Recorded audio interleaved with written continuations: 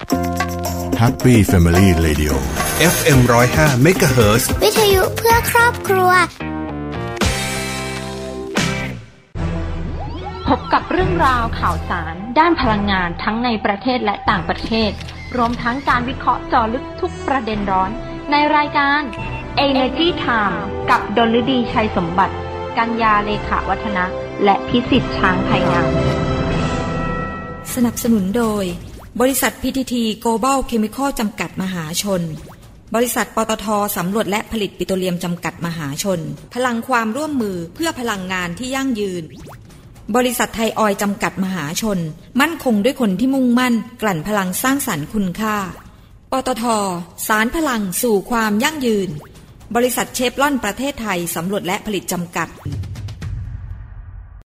ด้วยธุรกิจการกลั่นน้ำมันและปิโตรเคมีชั้นนำที่ครบวงจรไทยออยล์ภาคภูมิใจที่ได้มีส่วนร่วมในการสร้างความมั่นคงทางพลังงานและขับเคลื่อนเศรษฐกิจของประเทศตลอดระยะเวลา60ปีที่ผ่านมาเราจะก้าวต่อไปเพื่อร่วมสร้างสรรค์คุณภาพในการดำรงชีวิตของผู้คนในสังคมด้วยพลังงานและเคมีภัณฑ์ที่ยั่งยืน60ปีไทยออยล์เชื่อมโยงคุณค่าสู่สังคมถ้าไม่เริ่มต้นค้นหาในวันนั้นคงไม่มีการค้นพบในวันนี้พบแหล่งพลังงานเพื่อคนไทยขับเคลื่อนเศรษฐกิจและทุกชีวิตให้เติบโตจะไปสุดขอบฟ้าด้วยพลังรวมใจคือผู้ไปถึงดวงดาวที่ฝันใฝ่เติบโตไปพร้อมกันก้าวไปกับทุกคนบริษัทปตท.สำรวจและผลิตปิโตรเลียมจำกัดมหาชนพลังความร่วมมือเพื่อพลังงานที่ยั่งยืนส่งความท้อคืนกลับไปสิ่งที่ทำให้หมอมีแรงสู้ต่อก็คือการได้เห็นทุกคนกลับบ้านเราอาสาเข้ามาเหนื่อยเพราะเราฝันนะว่าอยากให้ทุกอย่างมันดีขึ้นแม้เป็นหน่วยเล็กๆแต่มันปลื้มใจมากเลยเวลาได้ช่วยใครสักคนนะครับลุกขึ้นเถิดนะดูแลคนไทยตรวจเร็วแยกเร็วรักษาเร็วกลุ่มปตท.เคียงข้างสังคมไทยด้วยลมหายใจเดียวกัน Energy Time ข่าวพลังงานมิติใหม่ใกล้ตัวเราสวัสดีครับท่านผู้ฟังขอต้อนรับเข้าสู่รายการ Energy Time ประจำวันศุกร์ที่22ตุลาคมพุทธศักราช2564พบกับผมพิสิทธิ์ช้างพายงามครับวันนี้สถานการณ์ของการเปลี่ยนแปลงของภูมิอากาศของประเทศบ้านเราตอนนี้ก็ยังฝนตกอย่างต่อเนื่องไม่หยุดยั้งนะครับก็สร้างผลกระทบในเรื่องของภาวะอุทกภัยต่างๆภัยพิบัติต่างๆที่เกิดขึ้นทั้งดินสไลด์น้ำท่วมพื้นที่ไร่นาความส่งผลความเสียหายให้เกิดขึ้นกับประชาชนในหลายภาคส่วนในหลายภูมิภาคหลายจังหวัดซึ่งขณะนี้ปัจจุบันน้ำเองก็ยังท่วมอยู่ในหลายพื้นที่สิ่งหนึ่งที่มีการตั้งข้อสังเกตเกิดขึ้นว่าตอนนี้สภาวะภูมิอากาศของโลกเรานั้นนะฮะมันไม่คงที่หรือไม่เป็นไปตามฤดูกาลหรือถ้าเกิดมาเป็นไปตามฤดูกาลก็มีความรุนแรงมากยิ่งขึ้นส่งผลกระทบในด้านต่างๆเกิดภัยพิบัติต่างๆเกิดขึ้นทั่วโลกเลยนะฮะไม่ใช่เฉพาะประเทศไทยท่านอย่ามองเพียงว่าประเทศไทยเกิดน้ำท่วมอินเดียก็เกิดบังคลาเทศก็เกิดหลายประเทศก็เกิดและเกิดสภาวะภูมิอากาศแปลกๆเกิดขึ้นในหลายพื้นที่ของโลกด้วยเช่นกันสภาพของน้ำแข็งขั้วโลกก็เกิดการละลายนั่นจึงเป็นที่มาของการที่เกิดการตื่นตัวของทุกภาคส่วนที่เห็นพ้องต้องกันแล้วว่าณวันนี้เราจะไม่ทำอะไรไม่ได้แล้วจึงเกิดการร่วมไม้ร่วมมือกันสร้างข้อตกลงกันขึ้นมาเพื่อจะนำพาให้โลกของเราเนี้ยกลับไปสู่ภาวะปกติหรือใกล้เคียงปกติให้ได้มากที่สุดและไม่ให้เกิดผลกระทบในแง่ของอุณหภูมิของโลกที่จะปรับตัวเพิ่มสูงขึ้นหรือที่เราเคยวางกรอบไว้ที่ว่าไม่ให้เกิน2องศาแต่ตอนนี้ต้องจับตามองการประชุมใน COP26 ที่จะเกิดขึ้นที่ประเทศอังกฤษนะฮะประมาณปลายเดือนนี้ถึงต้นเดือนปลายเดือนนี้ถึงต้นเดือนหน้าเนี่ยฮะจะมีการจัดการประชุมกันเกิดขึ้นเขาก็วางกรอบคร่าวๆว่าเขาจะทำยังไงก็ได้ให้อุณหภูมิไม่ให้เกิน 1.5 องศาเซลเซียสนะฮะโดยตั้งเป้าหมายกันไปที่ว่าเราจะลดการปล่อยก๊าซเรือนกระจกให้เป็นศูนย์ให้ได้ปี2050กันเราจะไปกันได้ไหม เขาก็มีกรอบชั้นในการวางชั้นของ position ของแต่ละประเทศว่าประเทศที่เจริญแล้วพัฒนาแล้วก็ควรจะไปให้ทันปี 2050 นะครับในขณะที่บางประเทศที่อยู่ในประเทศกำลังพัฒนาก็จะมีกรอบลดหลั่นกันไปตามขีดความสามารถของเศรษฐกิจของแต่ละประเทศนะครับแต่สิ่งหนึ่งที่น่าจับตามองว่าข้อเสนอเงื่อนไขในที่จะประชุมในครั้งนี้จะมีการพูดถึงเรื่องภาคเอกชนของแต่ละประเทศด้วยไหมว่าภาคเอกชนจะต้องเข้ามามีส่วนร่วมในเรื่องนี้อย่างไรถ้าภาคเอกชนของแต่ละประเทศมีการไปลงทุนในต่างประเทศจะต้องใช้นโยบายเดียวกับบริษัทแม่ด้วยหรือไม่อันนี้น่าสนใจครับท่านผู้ฟังก็ทำให้เกิดการตื่นตัวของทุกภาคส่วนว่าจะมุ่งหน้าสู่ตรงนี้ยังไงเอกชนเองตอนนี้ออกมาประกาศกันอย่างชัดเจนแล้วครับหลายบริษัทโดยเฉพาะในประเทศไทยนะครับกลุ่มบริษัทที่อยู่ในตลาดหลักทรัพย์สถาบันทางการเงินก็นำเอาหลักการเหล่านี้เข้ามาใช้เป็นตัวจับวัดในการพิจารณาในการตัดสินใจในการเข้าไปลงทุนเช่นบริษัทอันนี้ผมเพิ่งไปอ่านเจอนะครับทางกองทุนข้าราชการบำเหน็จบำนาญเนี่ยนะครับหรือกบข.เนี่ยเขาก็มีนโยบายที่เขาจะเพิ่มน้ำหนักในการพิจารณาการเข้าไปลงทุนกับบริษัทที่ยึดในหลักของ ESG นะครับการยึดหลัก ESG คืออะไรการยึดหลักในเรื่องของโซเชียลเรื่องของด้านสังคมสิ่งแวดล้อมแล้วก็บรรษัทพิบาลเข้ามาเป็นเกณฑ์ว่าถ้าบริษัทไหนที่เขาจะเข้าไปลงทุนหรือกองทุนที่จะเข้าไปลงทุนนั้นน่ะจะต้องเป็นบริษัทที่มุ่งมั่นที่จะยึดหลักการทำ ESG มันทำให้เกิดการคัดกรองมากยิ่งขึ้นจะมีลักษณะอย่างนี้เกิดขึ้นมาในโลกเนี่ยมากขึ้นทำให้ภาคเอกชนเองก็ต้องมีการปรับตัวอย่างยุโรปก็เพิ่งประกาศออกมาไม่กี่วันนี้เองว่าต่อไปนี้ถ้าเกิดว่าสินค้าประเภทใดที่ไม่มีการดูแลด้านสิ่งแวดล้อมหรือ ESG เนี่ยนะครับเขาก็จะมีการเก็บภาษีนอกเหนือจากภาษีนำเข้าปกติแล้วนะครับเขาก็จะเพิ่มด้วย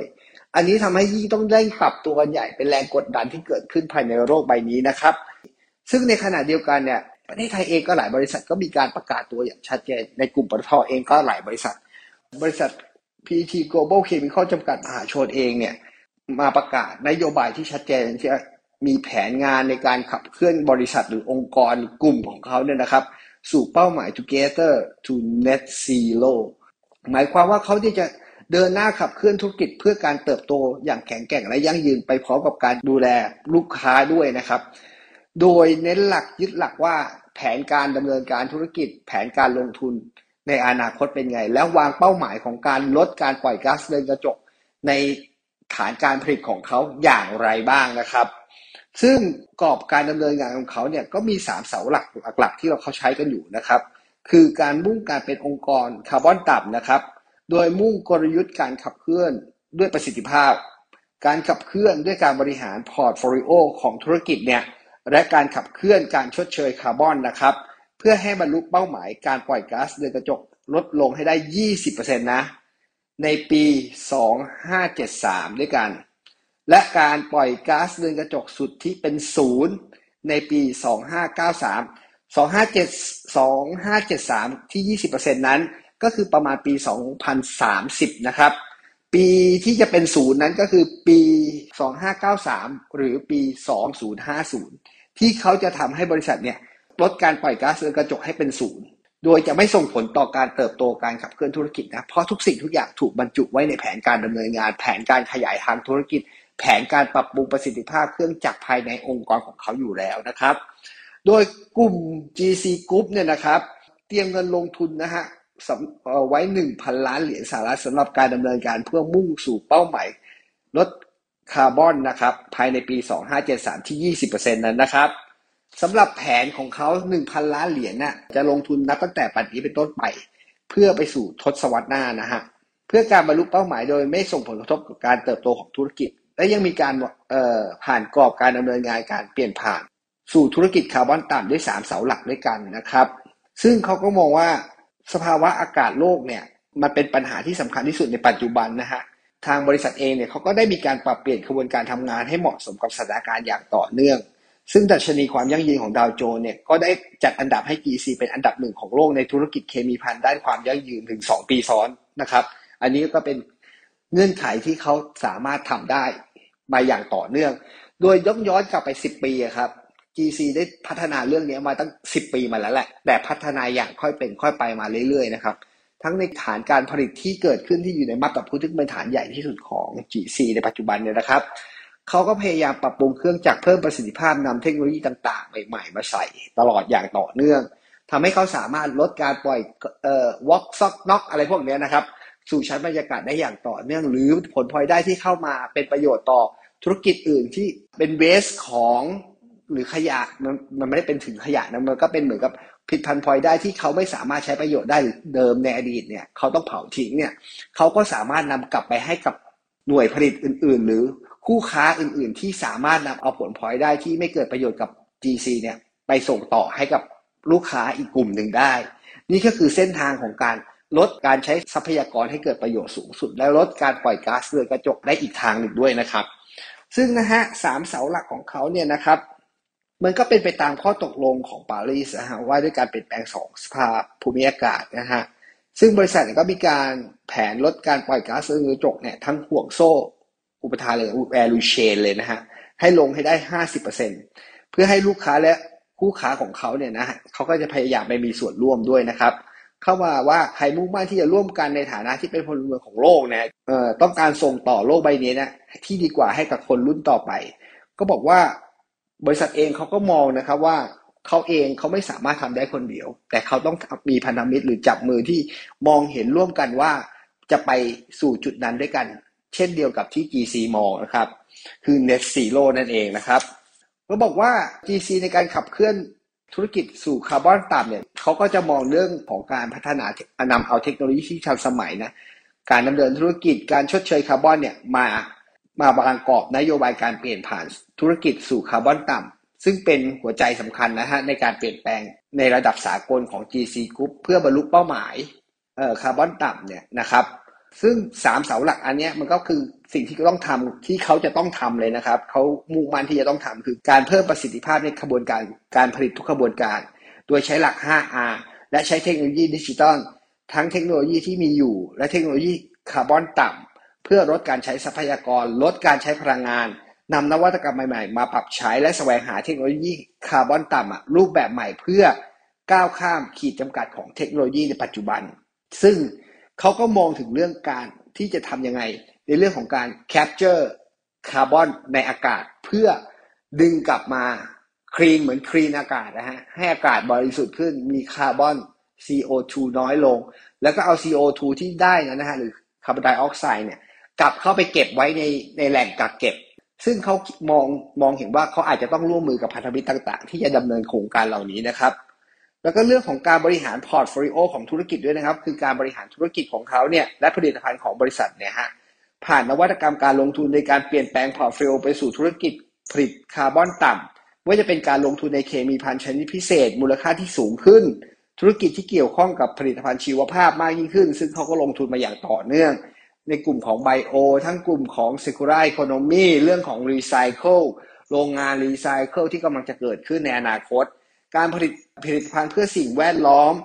ผลิตภัณฑ์ที่ใช้วัสดุหมุนเวียนอะไรทำนองนี้นะครับซึ่งขณะนี้เองเนี่ยเขาก็มีการลงทุนมาอย่างต่อเนื่องก็จะเห็นผลในเร็วๆนี้นะฮะหลายๆเรื่องอย่างเช่นไปซื้อกิจการของ Onyx ซึ่งเป็นผลิตภัณฑ์โคตติ้งใหญ่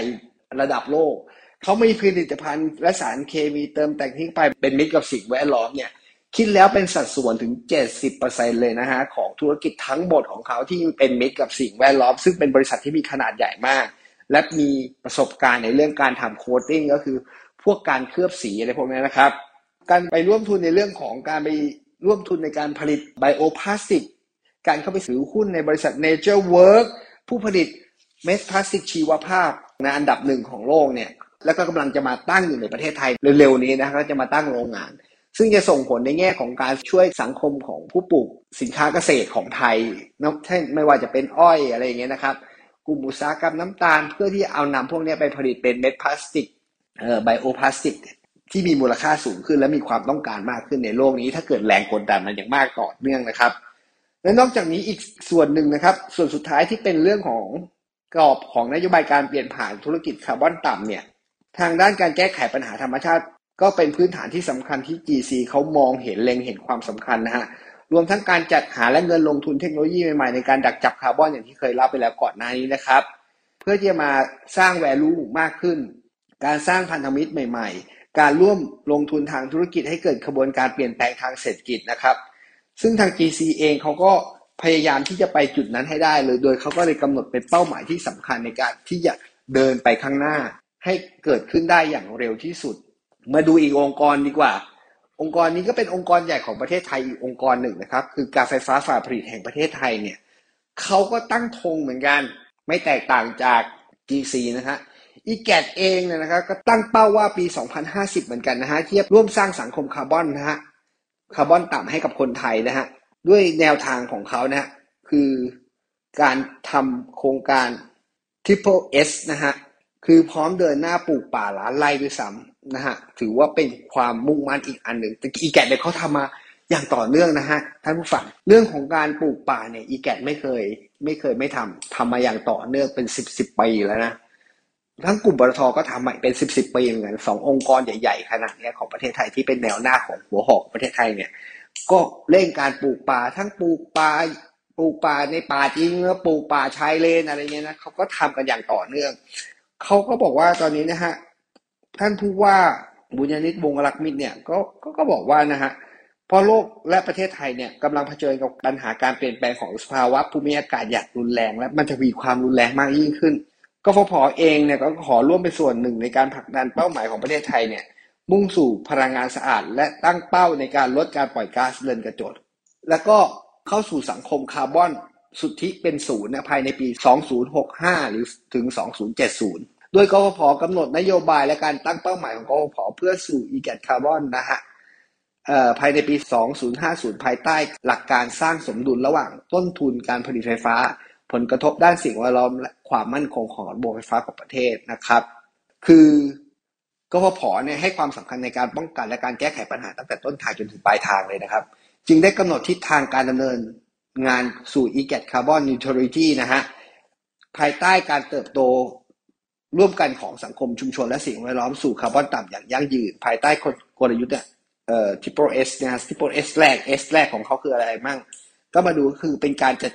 การตั้งแต่ต้นกำเนิดด้วยการกำหนดสัดส่วนการผลิตไฟฟ้าจากพลังงานหมุนเวียนโดยบูรณาการนวัตกรรมพลังงานหมุนเวียนให้สามารถผลิตไฟฟ้าได้อย่างต่อเนื่องและมีเสถียรภาพโดยมีโครงการหลักและประกอบไปด้วยนะฮะโครงการโรงไฟฟ้าพลังงานแสงอาทิตย์ทุ่นลอยน้ำร่วมกับเขื่อนพลังน้ำระบบกักเก็บพลังงานด้วยแบตเตอรี่ซึ่งกำลังการผลิตรวมอยู่ประมาณ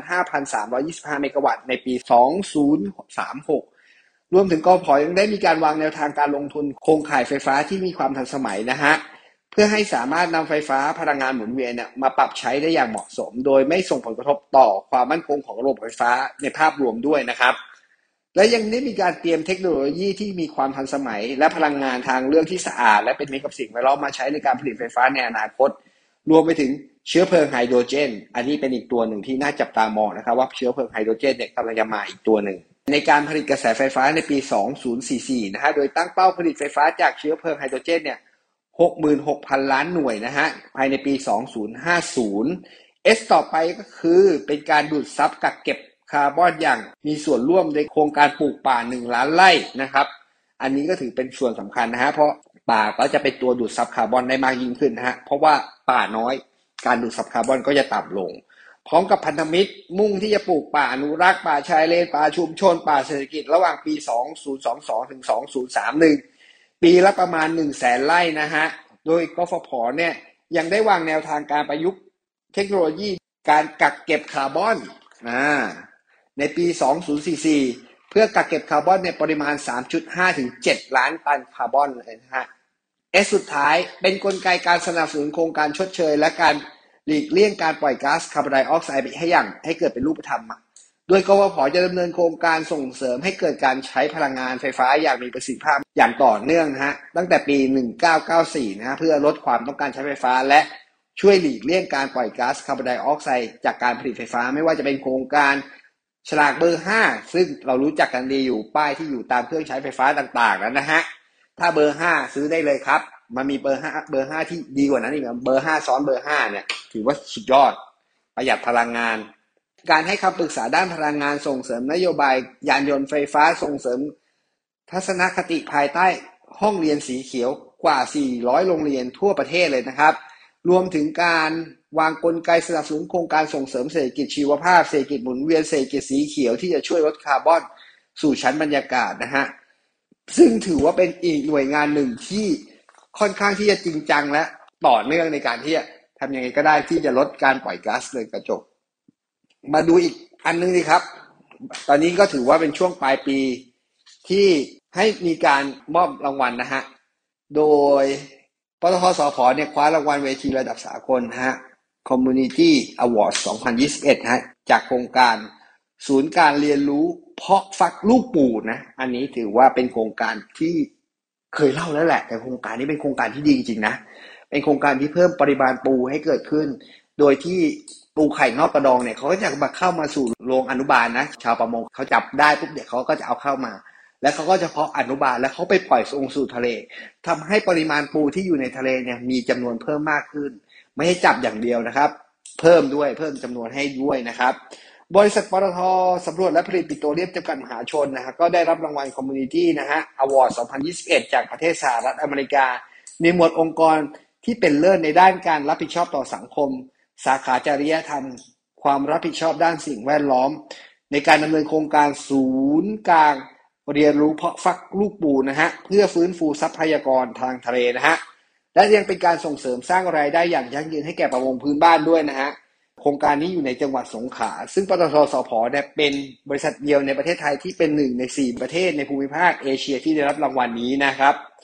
โครงการศูนย์การเรียนรู้เพาะฟักลูกปูโครงการที่ปตท.สผ.ร่วมกับหน่วยงานภาครัฐและชุมชนเนี่ยเริ่มตั้งแต่ปี2566จนถึงปัจจุบันเลยนะครับจัดตั้งศูนย์การเรียนรู้แล้วเนี่ย5แห่งประกอบด้วยจังหวัดสงขลาปัตตานีนครศรีธรรมราชสามารถฟักลูกปูและปล่อยคืนสู่ท้องทะเลได้มากกว่า 5,000 ล้านตัวนะฮะย้ำ 5,000 ล้านตัวช่วยให้ชาวประมงพื้นบ้านมีรายได้เพิ่มเฉลี่ยครอบครัวละ 60,000 บาทต่อปีนะฮะและขยายผลเป็นโครงการศูนย์การเรียนรู้เพาะฟักสัตว์น้ำนะฮะทางเศรษฐกิจโดยมีเป้าหมายจัดตั้งศูนย์การเรียนรู้ใน17จังหวัดรอบอ่าวไทยในปี2568นี้ด้วยเช่นกันนะครับมาอีกโครงการนึงโครงการนี้ก็เป็นอีกโครงการนึงที่ OR นะฮะจับมือกับจุฬาลงกรณ์มหาวิทยาลัยเนี่ยร่วมกันเป็นส่วนหนึ่งของการจัดตั้งสถานีชาร์จไฟฟ้าครอบคลุมพื้นที่สยามสแควร์และ3ย่านนะฮะและจะก้าวเข้าสู่พลังงานแห่งอนาคตนะครับคุณชุมพลสุรพิทยานนท์นะฮะรองกรรมการผู้จัดการใหญ่การตลาดพาณิชย์บริษัทปตท.น้ำมันและค้าปลีกนะครับจำกัดมหาชนหรือ OR นะฮะก็ได้ร่วมกันลงนามในพิธีในสัญญาพื้นที่จัดตั้งสถานีอัดประจุไฟฟ้าระหว่าง OR นะฮะ